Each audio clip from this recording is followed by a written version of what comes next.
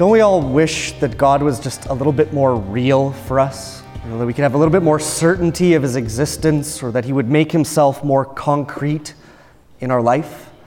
I mean, St. Paul has the blessing of having this mystery revealed to him and the apostles, but what about us?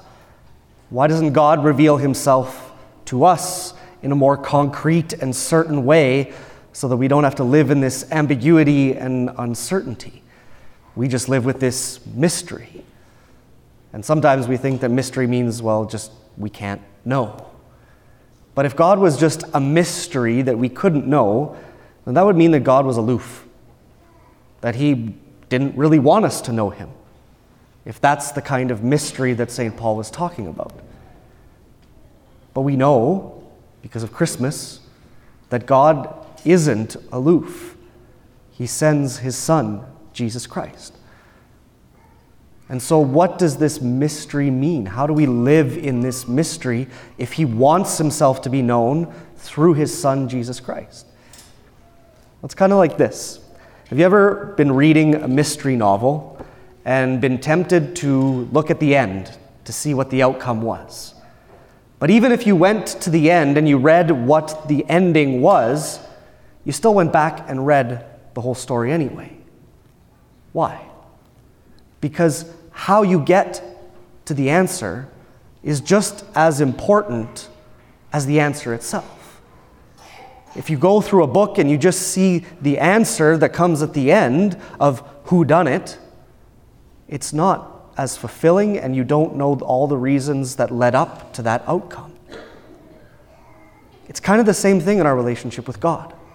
Jesus is the answer. Jesus is the most concrete expression of God in the world.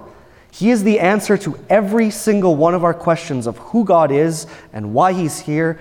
Everything is revealed in Jesus Christ. But we're on that road towards the solution. We know what the answer is. We know what the outcome is. But we're on that journey of allowing it to be revealed to us. And the ones who show us how that happens in our life today with the Feast of the Epiphany, meaning the revelation of God, are the wise men.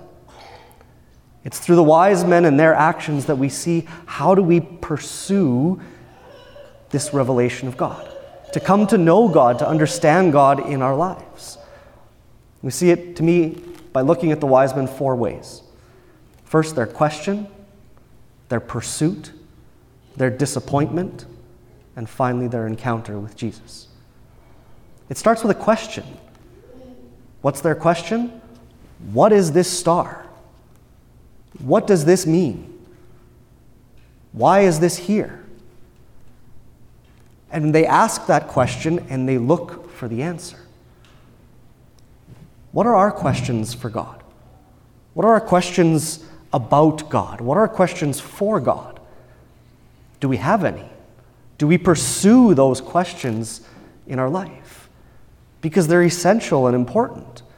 We have to question God's existence. We have to question why he does things the way that he does. But one of the things that we have to ask ourselves are my questions for God only material questions? God, why don't you do this? Or why didn't you do that? If our questions for God are only material, then how are we going to come to know God who is beyond our material life? If we get stuck just in the material questions, then we get stuck in just the world as functional, material. And there's so much more to life than that. Do we give ourselves the ability and the space in our life to ask questions about meaning and purpose? Because ultimately, that's the question that the wise men asked themselves. But they didn't just stop with the question. They set out and followed the star. Once they discovered that this star meant that a great king had been born, they didn't go, oh, that's nice. Well, somewhere in the world, a great king is born. No, they set out to go and find this king so they could pay him homage. They pursue it. See, God is revealed in the measure that we follow him. St. Paul discovered Christ because he was looking for God. He made mistakes along the way. He was persecuting Christians before he encountered Jesus.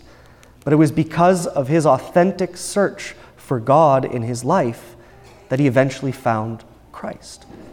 We see the same thing with all of the apostles. They started following Jesus not knowing who Jesus was. We can think of how many times they misunderstand what he says about himself. But it's in their following of Jesus that they come to know who he is.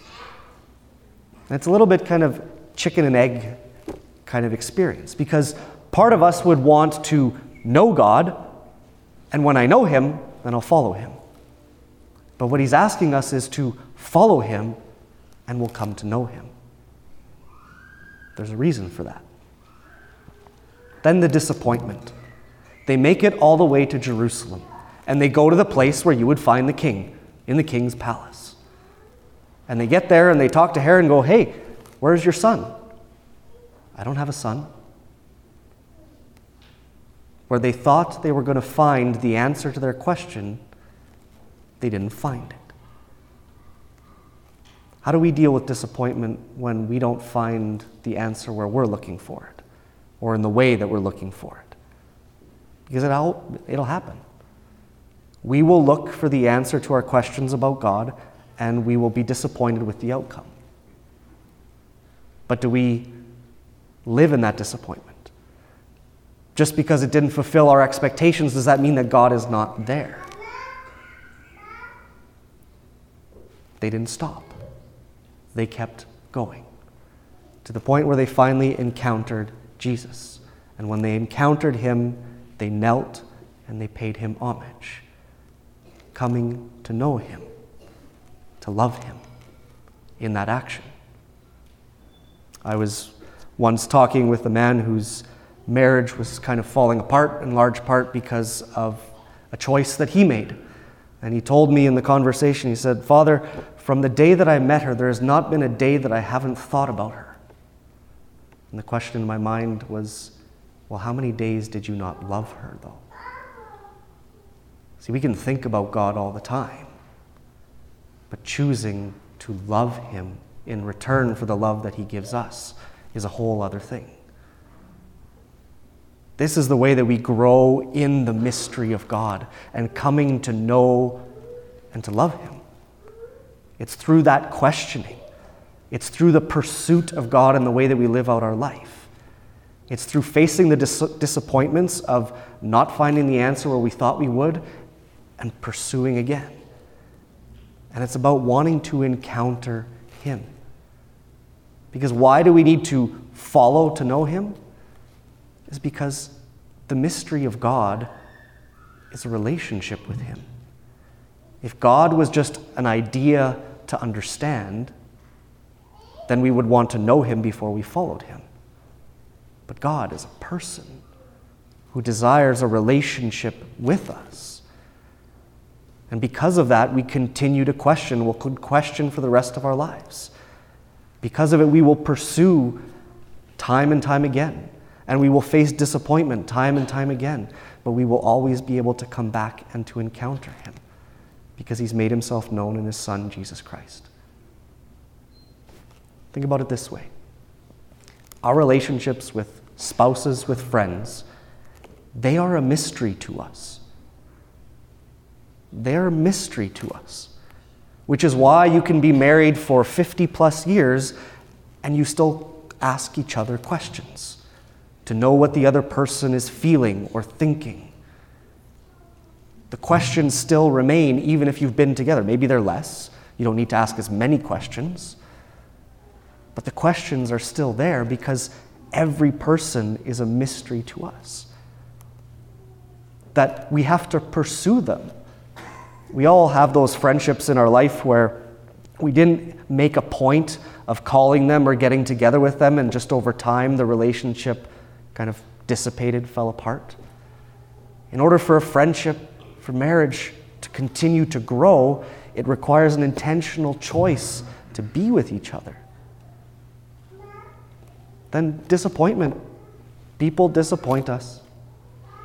because they don't live up to the expectations that we have for them. But how do we deal with those disappointments with them? Do we continue to pursue love so that we can encounter them anew, again and again? Choosing to love them day after day. And so if that's true of our friendships, of our marriages, of our relationships with others, that they are a mystery, that they require us to question and to pursue and to live with disappointment and to encounter them again and again, why would God be any different? So yes, God is a mystery, but he's not a mystery that we cannot know and that we're not in relationship with. He's a God who's made himself known in his Son, Jesus Christ, who wants to be known by us. But because it's about a relationship and not about an idea, we question, we pursue, we live through disappointment, and we encounter him anew again and again.